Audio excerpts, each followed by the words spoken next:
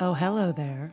I'm Melinda Catherine Gross. And I'm Michael Nixon. And we like to talk about murder. Well, you like to talk about murder, fictional murder, a lot, whether anybody wants you to or not. That's right. And Michael doesn't talk about murder nearly enough. So I would like to invite you all to join us as we explore the material of our favorite monster. Hannibal Lecter. Yes, each week we will be discussing and dissecting the film and TV appearances of Thomas Harris's infamous serial killer, Dr. Hannibal Lecter. Mostly, I'm going to try to get Michael to eat people. I won't. You will. I might, but there's only one way to find out. Tune in to Having a Friend for Dinner, available on duelinggenre.com or wherever you get your podcasts. Until then, bon appetit. Ooh. Dueling Genre.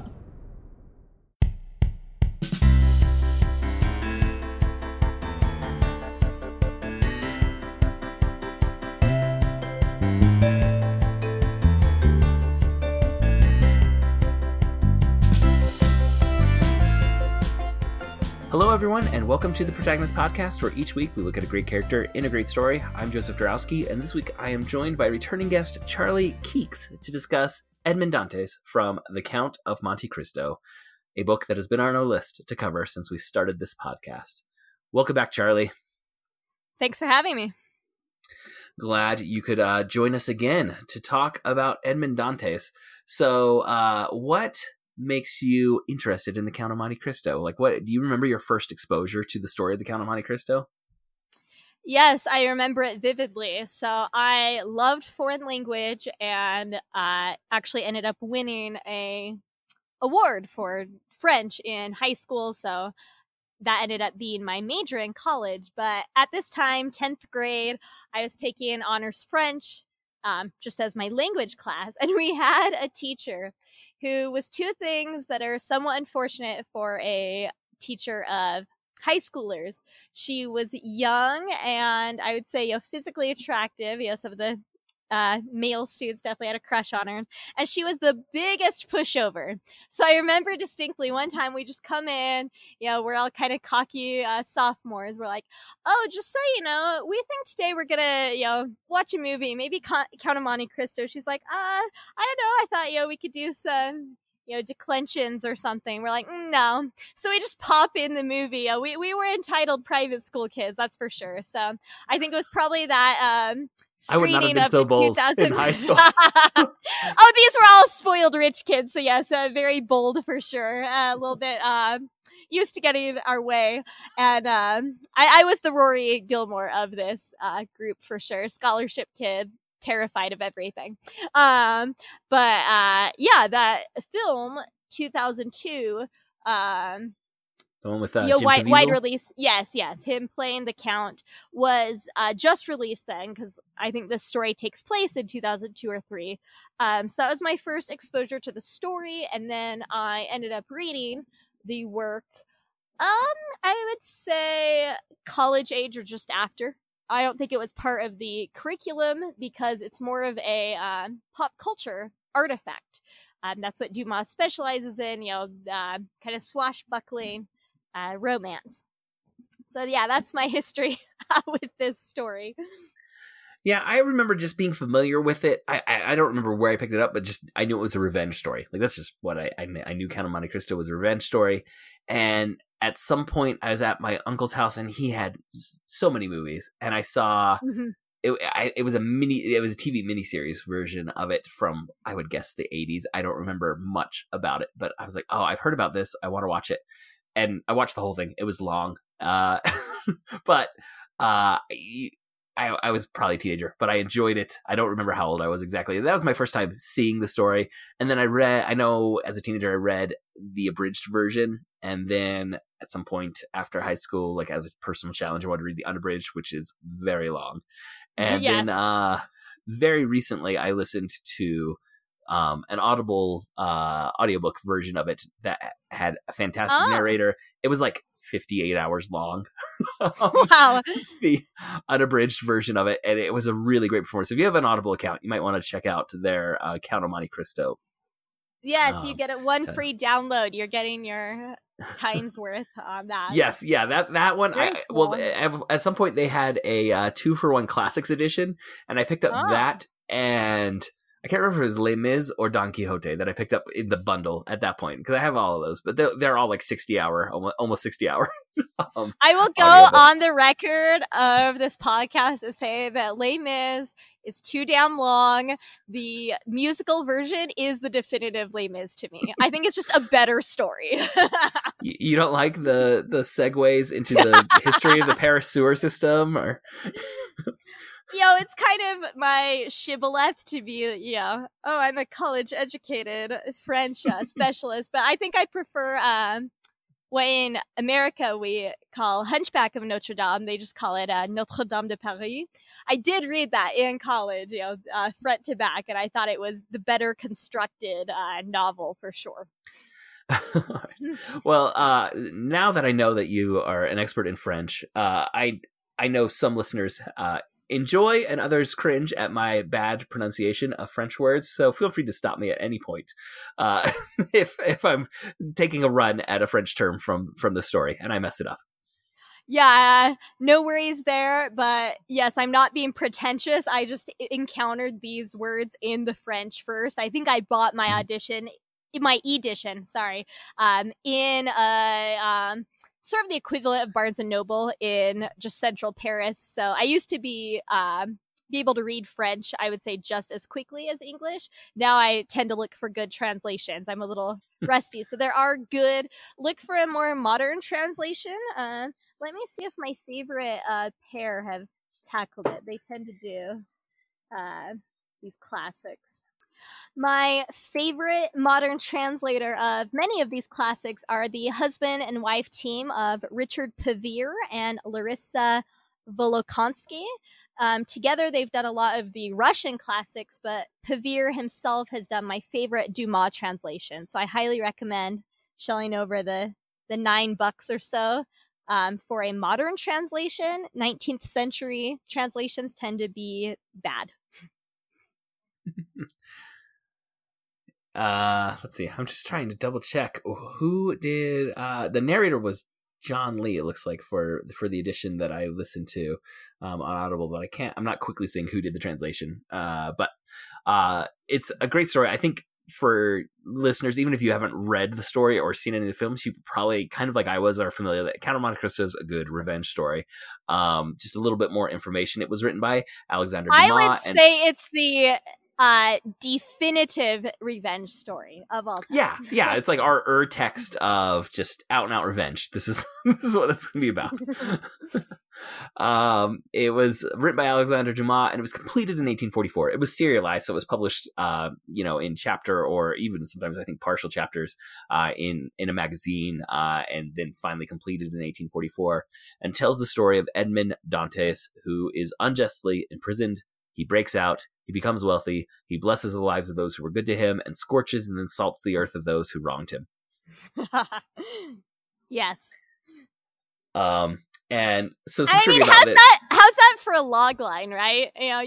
You've sold me right there. yeah. Like you said, this is the story I want to tell. Folks, like I'm in. And as we'll get to in the trivia, a lot of people have done versions of this, even if it's not a direct adaptation. There's a lot of like inspired by Monte Cristo stories that have been written or performed or filmed. It is one of our go-to texts, I think, for like inspired by kind of stories. Yes. But even if you haven't read or seen Count of Monte Cristo, you probably know something from Alexander Dumas, because that man was prolific. On Wikipedia, I saw that his plays, articles, and novels total more than 100,000 published pages, which is so much content that he produced. I can't even imagine producing 100,000 pages of published work, He also founded a theater, which sometimes premiered stage adaptations of his novels. Conveniently enough, if you've got that kind of an in, you might as well double dip on the stories that you've written. It's a little bit of family history about him. Dumas' father was born to a French aristocrat and an African slave in Haiti, and the life of his father was written about in a 2012 biography that is called Black Count, Glory, Revolution, Betrayal, and the Real Count of Monte Cristo. And that biography won a Pulitzer in 2013. And I saw that it's currently, it's been optioned for for a film adaptation. Ooh, I'm very excited. I read this very shortly after graduating from college. I remember reading it when I lived in Madison, Wisconsin. I picked it up there, and I gave it 5 stars on Goodreads. That's an unbiased review from 2013 on the bio of Dumas' father. Yeah, I haven't read it, but when I saw that it won the Pulitzer and I read the summary, I'm like, well, maybe that'll be my next Audible credit. Will be for for that version, or go see if I can find it, at the library or something, because it definitely looked extremely intriguing. Yes, I had no idea when I read the Alexandre Dumas novels about any of his background, and I think it really sheds light on his very unusual upbringing. Yes.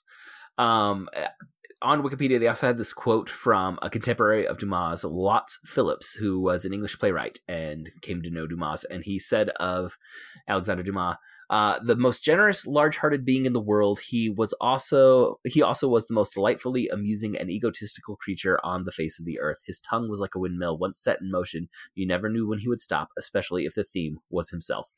Which... Now, like, I want a story of Dumas, like of him himself, because that sounds like, the kind of character that once you see performed on film, you're like, well, why wasn't this character always in my life? And what a great role for a mixed race actor, right? He just has this really interesting look to him that is very, unique. I would say, he's rocking this, his natural textured hair in his portrait. So if they do a mini series, but then they whitewash him, I will launch a campaign to be like, no, cast a historically accurate Dumas, the father and his children and all that. Yes, because of he's in the 1800s, we do have and he was famous enough. We have actual photos, of him, daguerreotypes or whatever. Yeah, and he just, even in those, you just look at him, you're like, that guy's a character. I don't know. Yes. I think if you were rifling through old tiny photos, you'd stop on his and say, this guy would have been fun to know, even if you don't know anything about him. Yeah, it definitely looks like he used his royalties to eat well. He's a big dude. Yeah, yes, he is. His father is in amazing tip top shape, and on the cover of Black Count, he's on this. He looks like a superhero on that cover. He does, and then his son is pass me the filet mignon and the Cabernet, please. Yes, he had the sedentary art life, that's for sure. Dumas, we mentioned how prolific he was, but he did a work with an uncredited though well-compensated collaborator named Auguste Maquet, if that's how that's pronounced. And Maquet had a hand in outlining Maquet. Okay. Maquet had a hand in outlining the plot of the Count of Monte Cristo and also the Three Musketeers, which are the most famous works coming from Dumas. And that collaboration, so again, Maquet was paid, they had contracts, he was paid, but his name would never appear on anything. He sued for credit as co-author to their work, which included 18 novels at that point that they had worked together. And it seems from my cursory, so maybe there's more to this, but it seems like Maquet would help with the plot outline and making all the pieces fit together, but Dumas did all the actual writing. All the prose is Dumas, but a lot of the plot work was worked out with Maquet. But he sued for credit, and the court found in Dumas' favor. Pretty emphatically found in Dumas' favor. And as a side note, I did not know this, but there is a film called L'autre Dumas, which means the other Dumas. Came out about 10 years ago with the legend Gérard Depardieu playing Dumas, and it's about this collaborator Maquet. And as if foreshadowing, what I just said, a council for Black people in France critiqued this white actor playing biracial Dumas. So I'm not the only one. Okay. And while saying that, that Maquet helped outline the plot of Count of Monte Cristo, Dumas was reusing plot elements and themes from an earlier novel he wrote called Georges is what it looks like. So Georges without Maquet. So Maquet wasn't involved in that novel, and there's definitely overlaps between that novel and the Count of Monte Cristo. So it's not as though Maquet was like the idea generator for the Count of Monte Cristo. They did work together. So blown away by how prolific he is. Georges came out in 1843. I'm like, I will have an idea in 5 years, let it marinate. If I were Dumas, I would have dropped my 70,000 word short novel and been like, boom, next. So yeah, he's pretty much like a publisher's dream in terms of how great he was at really just publishing. Just turning it out. I mean, it's Dickensian. The other author who feels this way is Charles Dickens. We see, some of this maybe for Dickens famously paid by the word, and he used a lot of them. And I'm wondering if some of that is what we have going on with Dumas as well.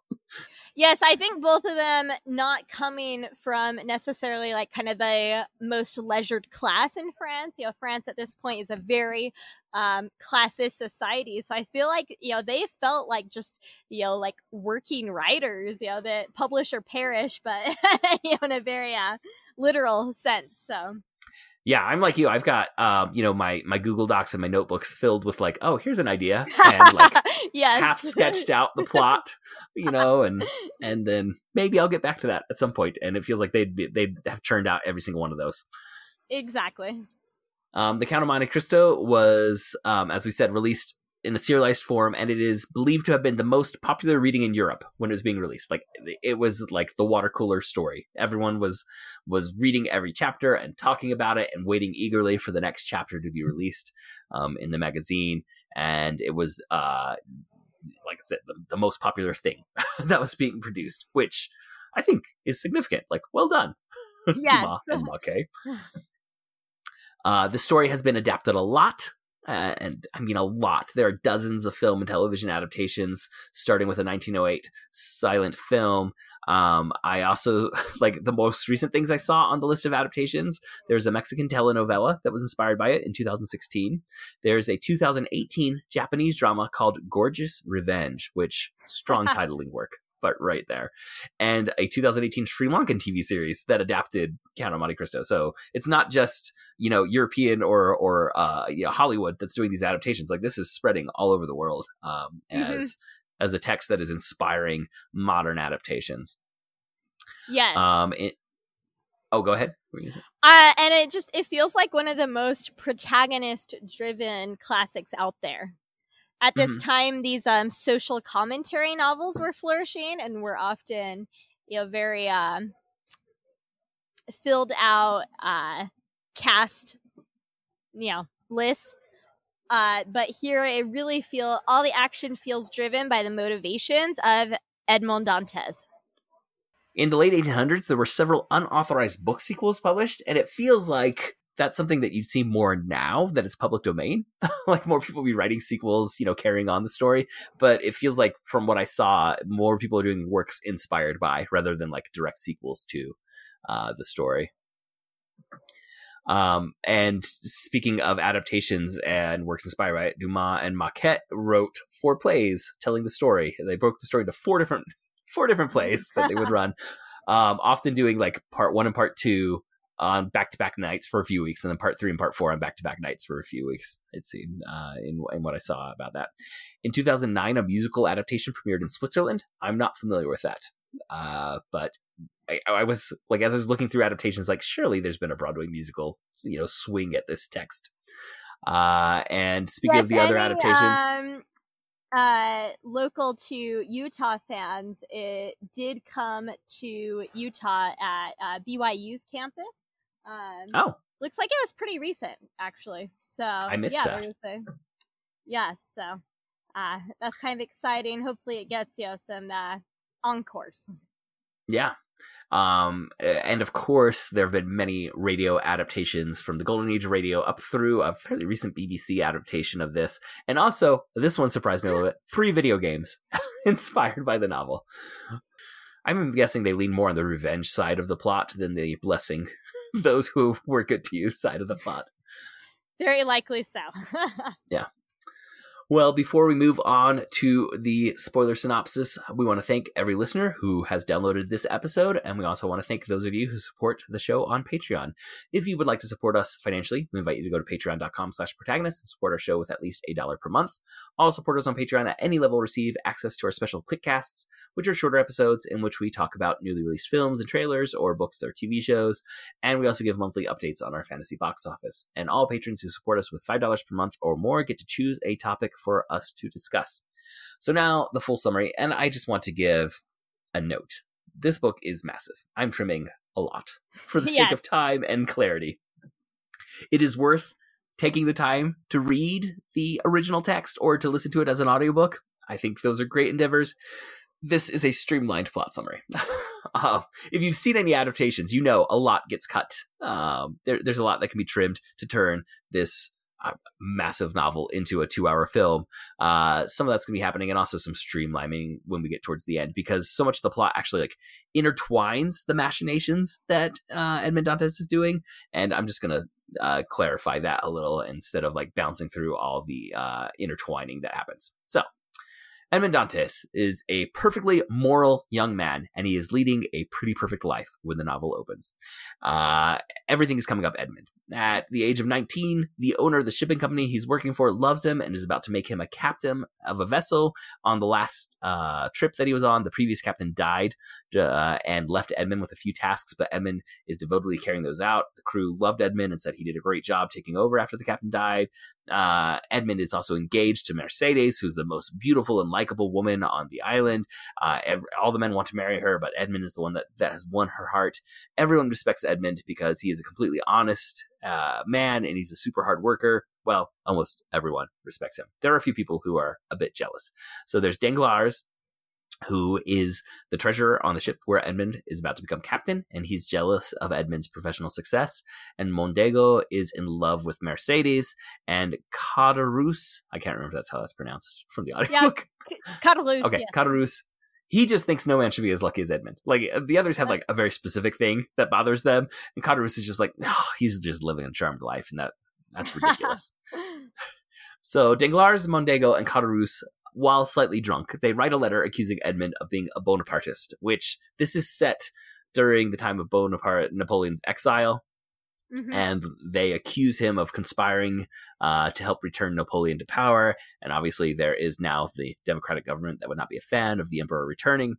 Now, in a bit of bad luck for Edmond, his old captain, who died and asked him to deliver a letter for him as one of his last tasks, was a Bonapartist, and that letter definitely involves a conspiracy to help Napoleon return to power. And Edmond is carrying that, though he doesn't know it. And he's going to deliver it to a Bonapartist, but again, he doesn't know that. He, as far as he knows, is just carrying out his captain's last order. On his wedding day, before he actually gets married, Edmond is arrested because of the letter that was written by these 3 jealous men. And the government official in charge of Edmond's case is Monsieur Villefort. And Villefort, at first, just seems perfectly nice. He says, "This is so clearly a misunderstanding. You are innocent. You're not a Bonapartist. This is ridiculous." And then he reads the letter that Edmond was carrying from the captain, and he immediately burns the letter and sends Edmond to an island prison for life, the Chateau d'If. Because D'If. Okay, that letter implicated Villefort's father as a Bonapartist. And Villefort is a very ambitious young man, and he's rising through the ranks of the new government, and he does not want anyone to know that his father was a Bonapartist, so he can't have anyone who possibly knows anything about that letter hanging around. So just a very quick turn in Edmond's fortunes right there. At this prison, Edmond is locked into a deep, dank hole in the rock. That's his cell. It's just basically he's in a cave, and he's there for years. In total, he's going to be there for about 14 years, I think is the total.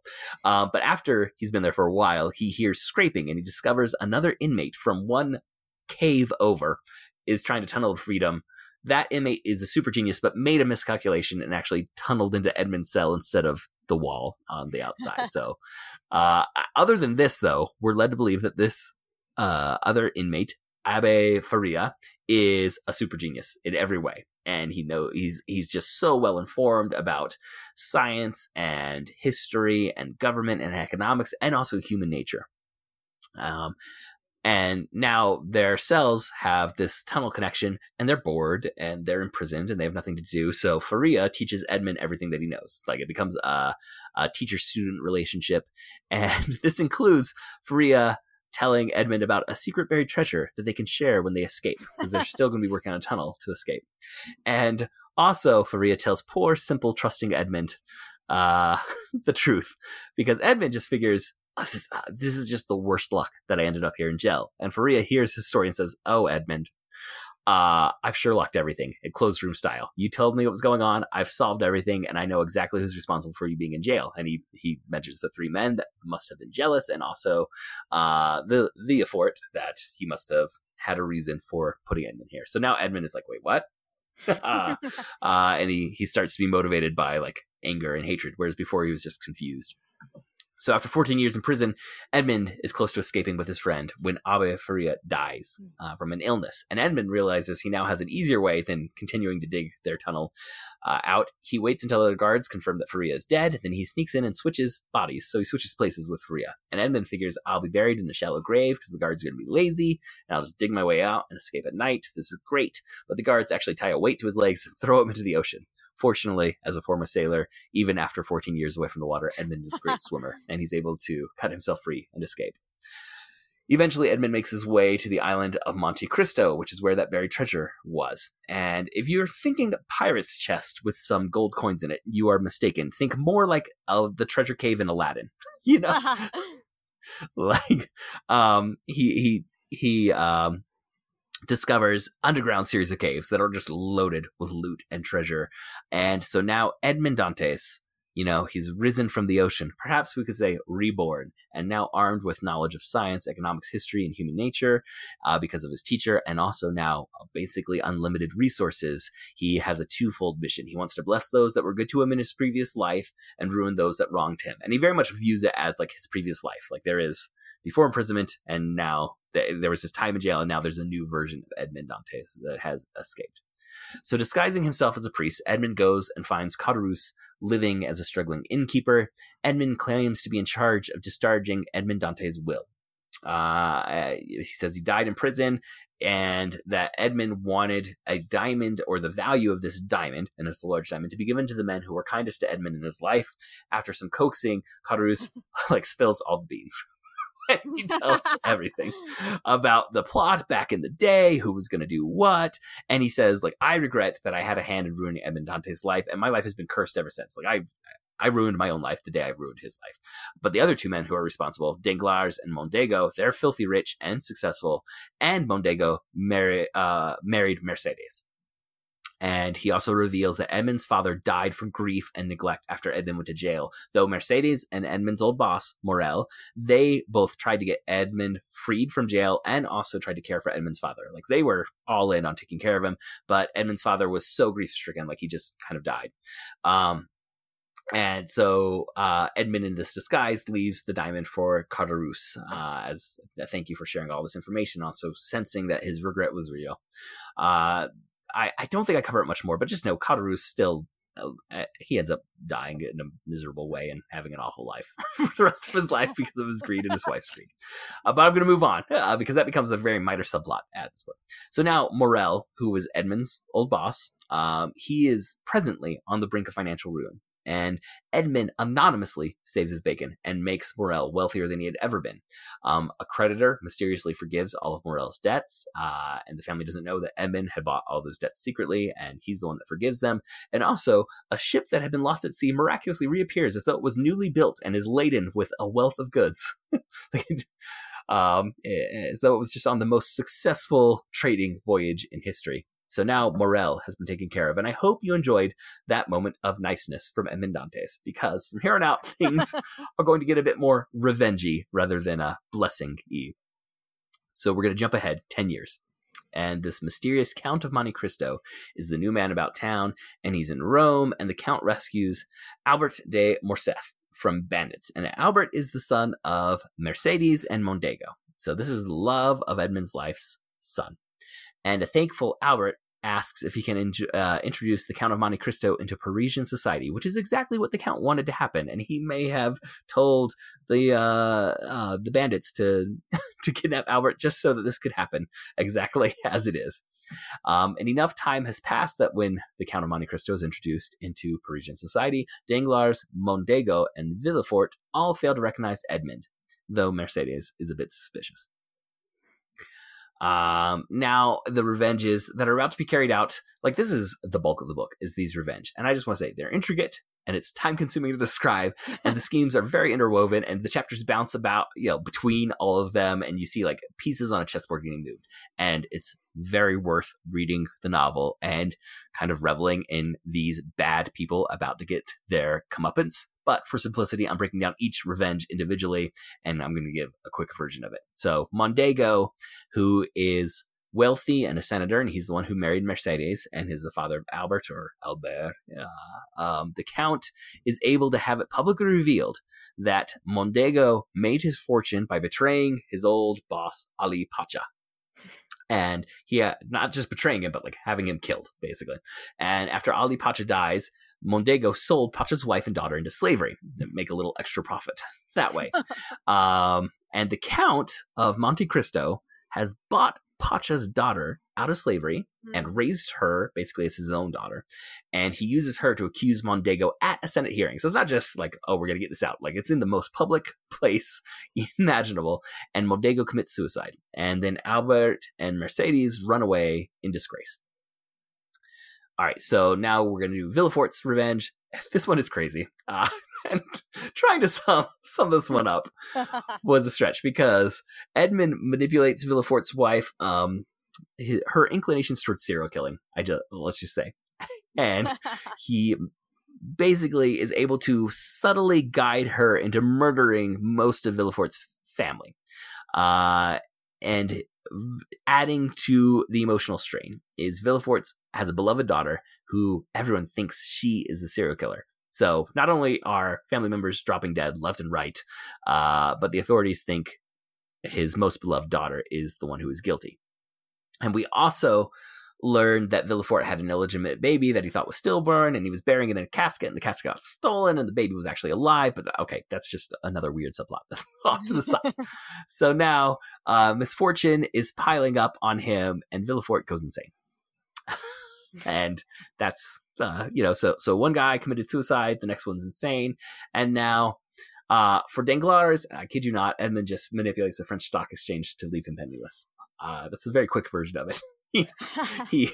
He guides Danglars into a lot of investments, and then Edmond, or the Count of Monte Cristo, is able to manipulate the stock so that all his investments crash, and he's basically penniless, but he steals the cash that he'd been hoarding and runs away. But Edmond makes sure that his bandit buddies from back in Rome pick him up and rob him of everything that he has, so he is now literally penniless. All right. So now a couple subplots that have happened. Villefort's daughter, Valentine, the one who people thought might be the serial killer killing off the entire household. She was secretly in love with Morel's son. And remember, Morel was Edmond's awesome boss back in the day. So in the midst of all this revenge, Edmond works to ensure that Valentine and Maximilian Morel could get together.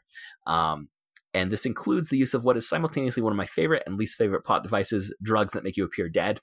So when everyone is thinking Valentine is a serial killer, Edmond poisons her with this drug to make her appear dead, and everyone realizes, well, she can't be the killer. It must be the actual killer, but she's actually still alive. It's a classic. It's Romeo and Juliet. It gets used all the time, and I always wonder, if you don't have a heartbeat, you are dead, right? That's my reaction always whenever these kinds of drugs get used as a plot device. Now that his schemes are complete, this is the kind of like final epilogue. The Count wonders if he might be able to love again. Wait, Joseph, before you continue with that. Yeah. I run CPR courses for my company. So the bigger concern is brain death than a non-beating heart. And you do have like 4 to 10 minutes before your brain will die. Brain damage at like 5 minutes, brain death at about 10 minutes without flowing blood. Okay, then my point still stands. Because Yes. these drugs are always like hours, like sometimes even like burials of people who appear dead, and then suddenly they're miraculously not dead. I always take it that the implication is that it's an extremely slow heartbeat. And bad doctors. But checking. yes, and somehow you're continuing the flow of blood and oxygen to the brain in a recoverable fashion, which is not super valid because you do need to do this rapidly. Yeah.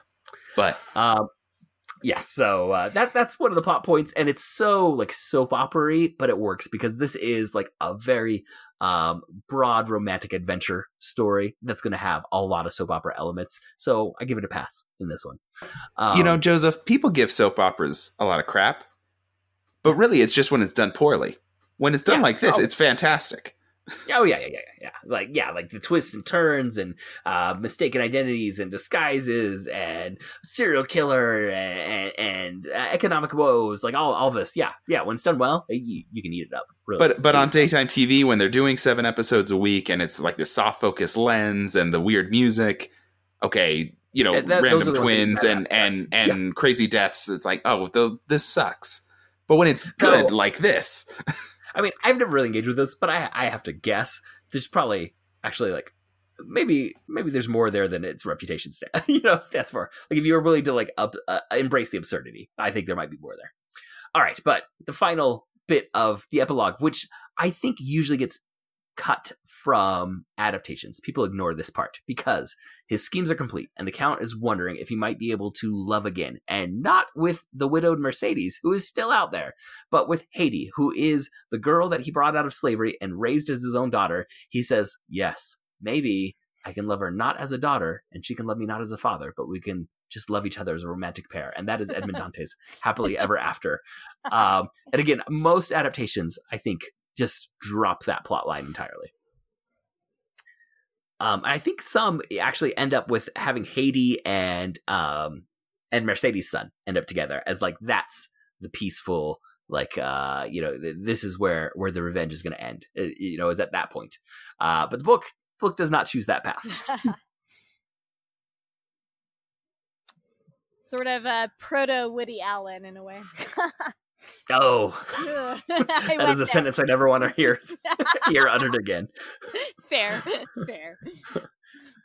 Like I remember, I have not watched many of the adaptations recently, but I think often a big finale, like a final moment, is that Edmond is like on the brink of killing Albert, and then Mercedes begs for mercy for her son, but the book doesn't really go down that path at all. Correct. Yeah, it's just more he finishes his revenge and then says, maybe I can love this girl I was raising as my daughter. Maybe so. Yeah. Like I went and found one of the lines, which this is Edmond near the very end of the novel, where you're kind of like, oh, he really pulled it off. He says, the narrator says, perhaps she loved him otherwise than as a daughter loves a father. Alas, murmured he with intense suffering, I might then have been happy yet. And then like he keeps dwelling on this after that point. So is it ambiguous really in the book, or do they get together? I think they are together at the end. Like that's the upshot. I think there's another speech where it's kind of like, I loved you this way before, but now I love you this way. And everyone carries on. Well, if they're both, like I said, there's a reason that one gets. Yeah, there's a reason that part gets dropped from most adaptations. Yes.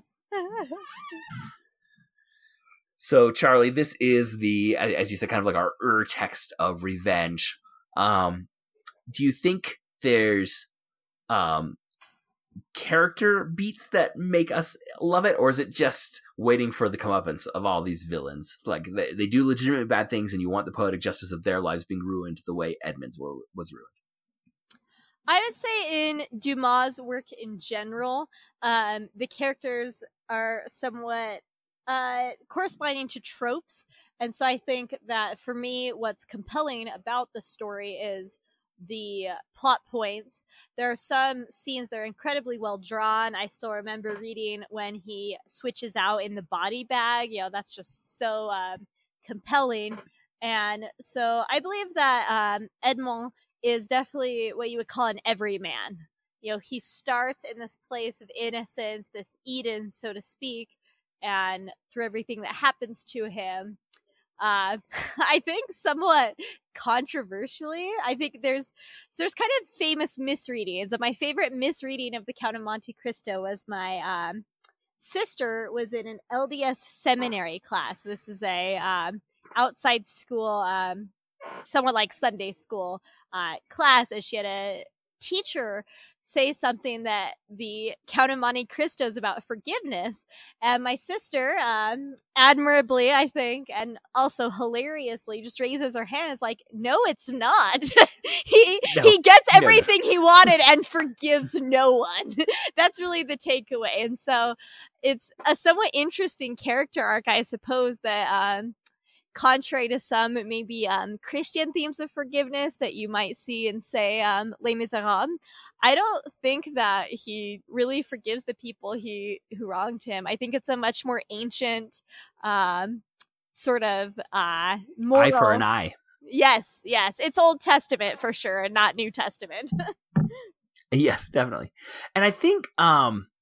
I mean, we mentioned how many adaptations there are. I think a lot of adaptations do more work in making the audience feel Edmund might have lost his way. Like in going for the revenge. In the book, it's just like rah revenge. These guys deserve it, and you get a happily ever after when you've carried it out. And my memory of I should have gone and watched some of these adaptations, but I think adaptations often make you feel that maybe he's going too far and he's lost what made him like have justice on his side in his just thirst for all out revenge. I think that's accurate. I think when you go back to the primary text, you're surprised at how much he emerges from that prison a changed person, and perhaps not for the better in terms of his moral calculus. He goes from a complete innocent to the opposite of that. Really jaded, and we'll stop at nothing to destroy his enemies. And but at the same time, like, one of my favorite parts of the book is when he employs his like logic and his chess-like strategy to bless the life of Morel. Like, it's so satisfying when the good things happen, and when like the dominoes fall, and you see like, oh, they were right on the precipice, and now suddenly like the whole Morel family is blessed. And Edmund wanted no recognition that he had a hand in this. He wants it to just almost be seen as Providence is giving him Morel moral desserts for having lived a good life. He's getting the good outcome that he had earned, but that life was depriving him of. Yes, and there's a lot of class commentary. All the titles are bought rather than necessarily hereditary. Mondego buys his title, hence the Montserrat title. And of course, I think he just invents a new count, and people are like, Monte Cristo, what's that? And he's like, yes. It's what I am the count of. It's an uninhabitable rock. Yes. Goats can barely survive there, is what we're told, basically. Yes. I always loved that element, that it feels pretty savage commentary on the class system of the Second Empire, early 19th century France. Because it is a historical, pretty much all of Dumas' works are historical novels and plays. They're not contemporary to when they were published. They're set several decades in the past. So it may have been inspired, just kind of looking at some of this backstory. It looks like the Count, the Black Count that we mentioned, his father really suffered a demotion when Napoleon came on the scene. And so I think there's definitely some personal feelings coming out in the plot. Oh, I think so, for sure. And Bonapartist is my favorite random insult when someone's frustrating me, to just mutter at them. Excellent. Because it's like, when you read these stories, like, you see how like even like the whisper of being a Bonapartist ruined people's lives. Yeah. And it's so key to that moment in history, right? You know, it's a very historical, you know, a moment where that was like a slanderous thing. And it's also fun to say just Bonapartist. Yes. But I think the book does a good job of like making you feel some of the pressure that the like rapid changes of government would have on an average, you know, the average citizenry. Yes, I studied this as my major, and I'm still continually amazed at the period from what we know as the French Revolution to about 1868. There is a new revolution and intense social change every single year in that century or so, and so it had to be completely fascinating to watch, to be sucked into the different factions as everything's happening in real time. He used the device of historical fiction, I think, to really comment on the time he was publishing. Yeah, absolutely. I remember reading a biography about Shakespeare, and it was talking about like when he was growing up, the flip-flops between Catholicism and the Church of England, you know, Protestant. I recommend everyone has to live this way, everyone has to live that way, and these are like massive issues of identity and, you know, religion and self and all these other things that are being mandated, and they're being flip-flopped multiple times in your lifetime. And I think from a more secular version of that is what's happening in France in you know in those years, where these things that, you know, define in many ways like success and define your status suddenly become illegal. Yes. You know, from one year to the next, and then suddenly they become great again for a narrow window, and then they become illegal again. Yes, it's interesting because his mentor, who I would probably say is my favorite character, and it looks like a lot of the characters were just straight up real people or inspired by real people. So it looks like the Abbé was a real Portuguese Abbé at this time. He definitely has a very robust and strong moral system. So it's interesting to see how different being in this island, right? This isolation, they're literally in maximum security prison. How much more complex the Abbey's moral code. It seems like Edmond kind of wrestles with what does it mean to be a good person when you're surrounded by society, by evil. And so going back to our previous podcast about The Good Place, it's almost like a reverse Good Place. Like the isolation happens at the very beginning, and then the very like complex moral calculus, who's good, who's evil, like unfolds after. Yeah. And when we have like some of that training coming from Faria, which that is that, and then the immediate aftermath when he's helping Morel, those are like from like a pure like, oh, I'm loving this kind of enjoyment of the story. Those are my favorite parts. Like when he's in jail, but he's getting all this knowledge, you know, dumped on him, and they are having some of those philosophical discussions, and then you see him come out and like just bless the life of someone who's on the brink of disaster.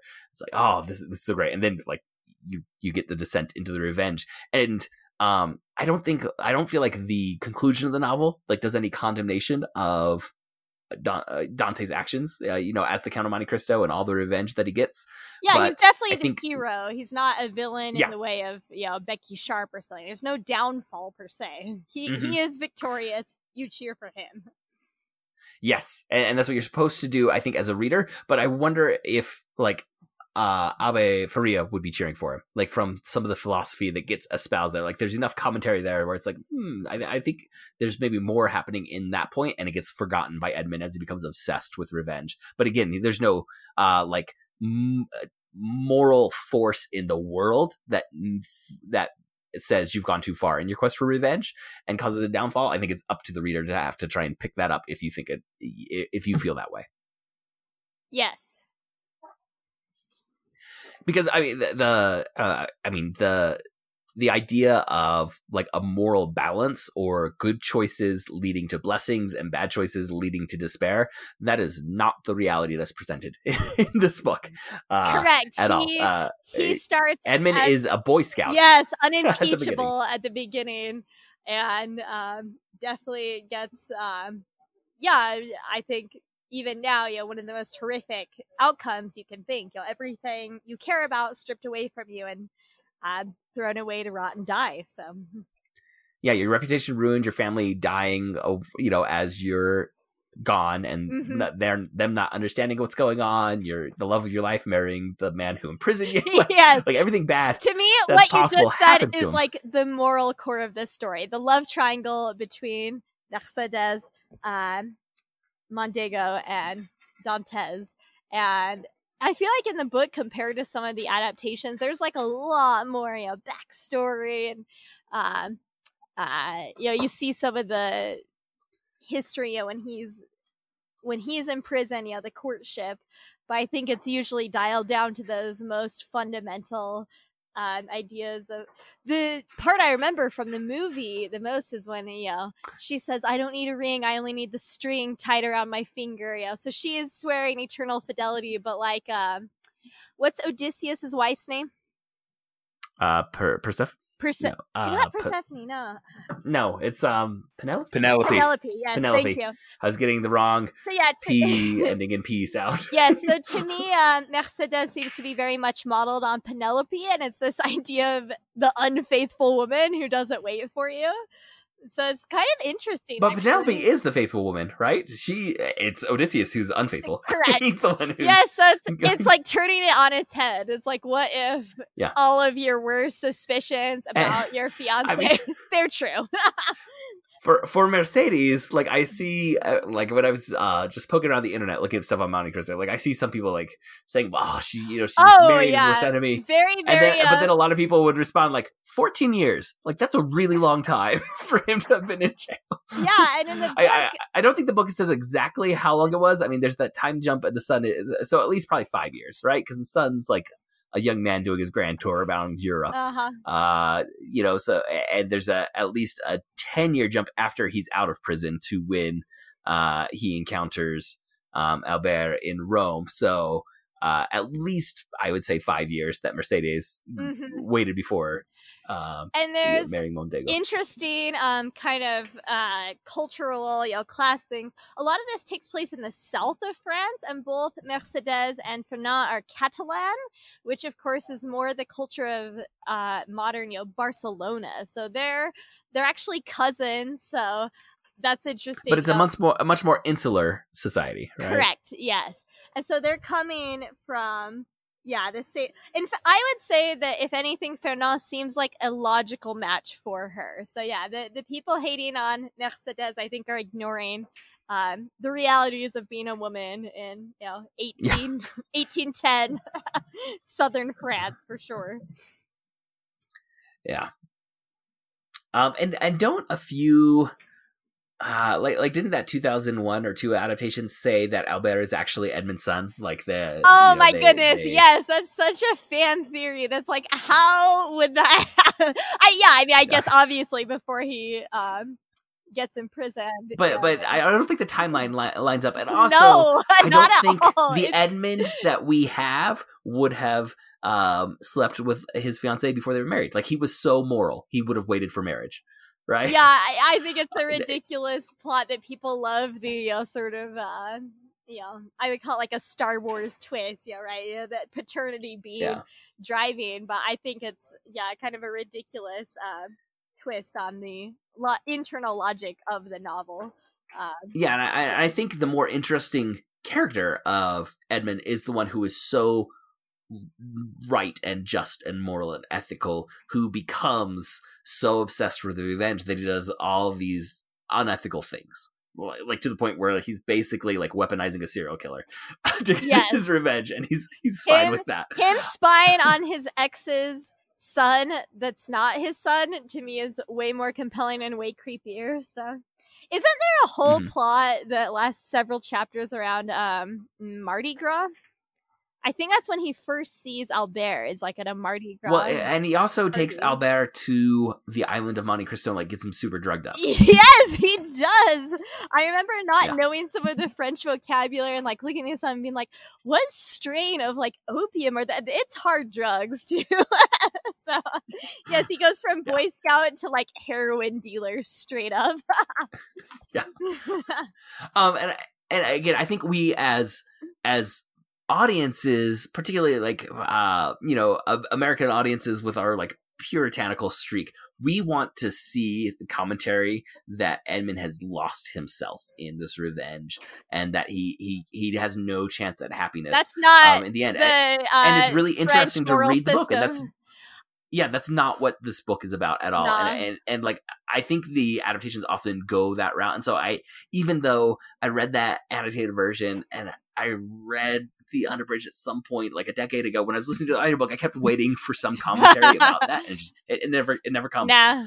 I think it's because I'm so trained, but be it either through the versions that we tell in popular culture now, or the expectation, again, because of the puritanical streak, of the dangers of revenge. And, that even if you love the anti-hero, there's always the price that they're paying.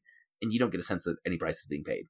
Really. Yeah, I think that France itself is a very hierarchical society. It feels to me that many of these people are really just pawns in a larger plot. And if you think about the reality of both their civic structure and their religious structure, it's very different in kind of the tropes and how it unfolds from contemporary English literature, so British or American fiction. To me, it does feel very French. And I feel that the French people I know are a little more comfortable with like contradictions in their own life or loved ones or moral code. I know several French people who can think of, say, their religious beliefs as, really more part of their culture, but, it's something that they'll still preserve and pass on. So I think that in the internal logic of the Count of Monte Cristo, it just has to unspool the way. There's so many bureaucrats in this book, and that feels so French to me. I remember living in Paris, and you can usually talk your way. If you're dealing with the TSA or DMV, it's more. Americans are very individualistic, and I don't think French people are, and I don't think the hero here is driven necessarily by his own internal sort of like thoughts, feelings, desires, as much as him having a certain role and part in a system. So yeah, that's something kind of interesting to contemplate. But even with that, like, kind of unfulfilled expectation, there is still there does remain something that is very satisfying in seeing the complexity of his plans come to fruition and just the utter downfall of these men who ruined his life. And like we said, it's like this Old Testament eye for an eye version of justice that he's enacting on them. But it is so well told, as you bounce from chapter to chapter and you see, okay, I'm maneuvering this economic piece over here. And you're like, why are we getting this? And you see over here, like he's making this political connection. And you're like, I don't know where this is going. And then like the web gets, they get trapped in these webs that as readers you saw being laid out. But in the way it's narrated, you don't quite see the big picture until suddenly everything falls into place. And each one of these men who had wronged him, suffers these terrible fates. Yes. It's extremely tightly and intensely plotted, probably more than other works I've read or engaged with. You have to be kind of swept a lot. If you read the full unabridged version, there's a lot to keep track of, and it shows how this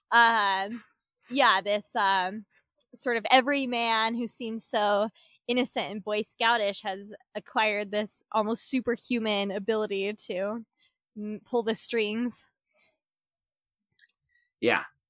And again, it's just interesting that there's no sense of, of this larger moral structure that's going to take care of things. It is strictly, you do whatever actions you need to advance yourself or to carry out your plot, and that's the only sense of justice that seems to exist here. Yeah, and I think it really raises some interesting questions, about our own, just contemporary sense of justice. I'm getting the idea that there are swings just in our own lifetime from, perhaps more punitive regimes and, like these, say, mandatory jail sentences, what's more rehabilitative. So, yeah, it is interesting to see, that he is swept up in these forces that at the beginning he has no control over, and clearly has no faith or trust in quote capital S the system, right? Yeah, and like fairly recently, we I guess that maybe when this one drops, it'll be a couple dozen episodes back. We were talking about a noir story of like The Private Eye. Yes, and I feel a lot of Raymond Chandler vibes. Yes. We're talking about like the postmodern loss of faith in, like you said, like the big S system, be it like government or religion or, these things that defined and structured American ideals and American sense. And like in the 1940s and 50s, you see those crumbling. And I'm wondering if all the back and forth and twists and turns of French history in, the 1800s, all these revolutions and the changes in government had done something similar, a century earlier. Yes, everything I see that happening. Saw about French literature and culture and life that really, really resonates with me. They became fairly secularized, and yes, going through a lot of social turmoil that we just did not know as Americans. And so, yes, a proto-noir is a very I had never thought about that, but I'm like, yes, he is definitely the person who's enacting just this pure justice and piling up body count. Well, now that we've mentioned that there's so many adaptations, now I do want a noir adaptation of Count of Monte Cristo. Yes, that would be so fantastic. In like the underbelly of LA. Yes, either underbelly of LA, or it could even be, what would be really interesting would be put it forward like a century, think about like France, like under like German occupation. There's a lot of noir possibilities. Yeah. So now you've inspired me, and maybe with better fleshed out female characters. Maybe it could even be a female count or countess. That'd be an interesting twist, I think. Yeah, or some of the people who wrong him, like they're some women who have their own ambitions instead of that are. Indeed. For female characters, we do have keep the serial Mercedes. Yes, and the serial killer. Those are the main female characters that we get. Yeah, I'm picturing played by like Julianne Moore, or Tilda Swinton, or something. Just like so, on point that way. Every time I re-engage with the text, I'm like, oh, there is that serial killer subplot, isn't there? Yes. All right. There do you have a lot of subplots in this book? Did you enjoy that? I've never done that full immersive experience. It'd be something I would pick up, set down kind of a thing, I have to admit. So is it worth it for our listeners to just like go do the 56 hours, immerse yourself in this world? I enjoyed it, and I think the production was really well done, but absolutely there were parts where like it had been a couple days and I'm back in, I'm like, okay, that character's name is ringing a really big bell. Okay.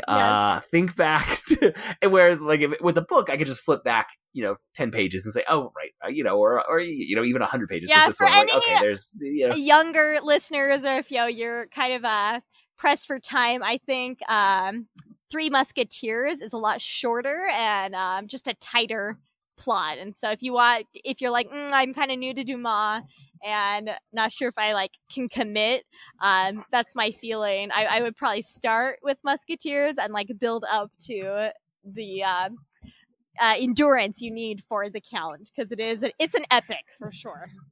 Or there are many abridged versions that give you all the highlights of you get his jail time with the Abbe, you get him blessing Morel, and you get all the revenge and a lot of the historical context that's built up quite a bit, which is important to understanding the story, but maybe could have been streamlined a bit more. And a lot of the complexity of the machinations for revenge, I think it cut from those, and it could be a much quicker read that still hits all the high notes. Yes.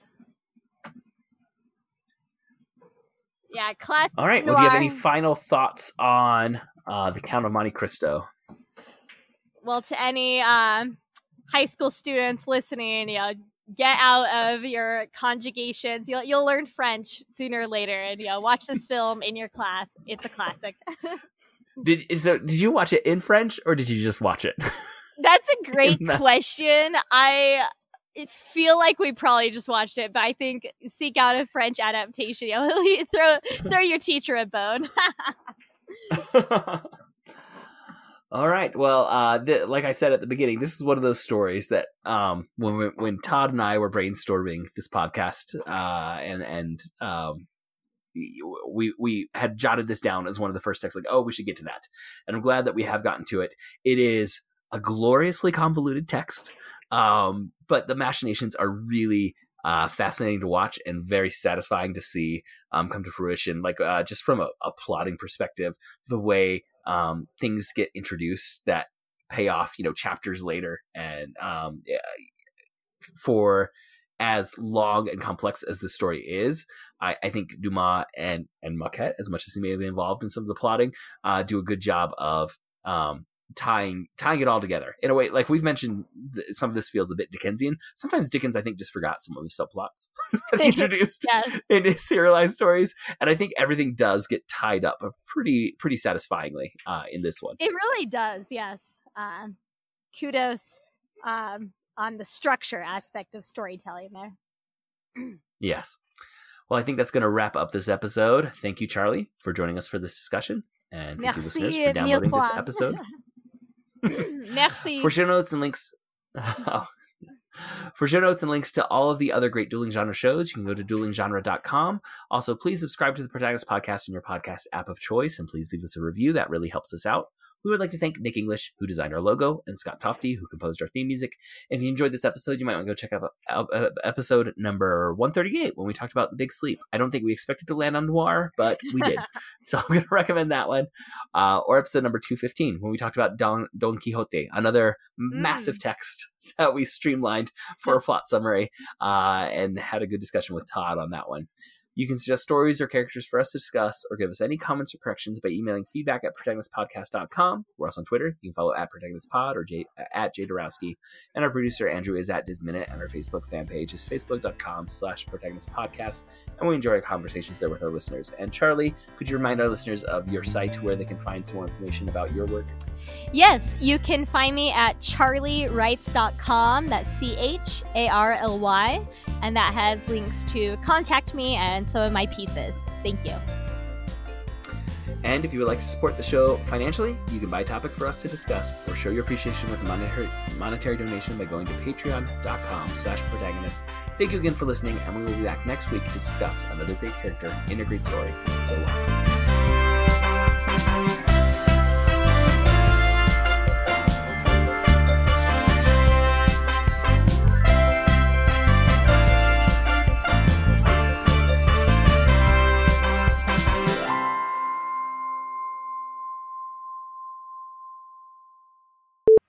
I don't know what's happened to Joseph. Yeah, I'm not sure. Did we lose you, Joe? I'm back. I was talking, but I'm back. I hit mute to cough and forgot to unmute. Oh,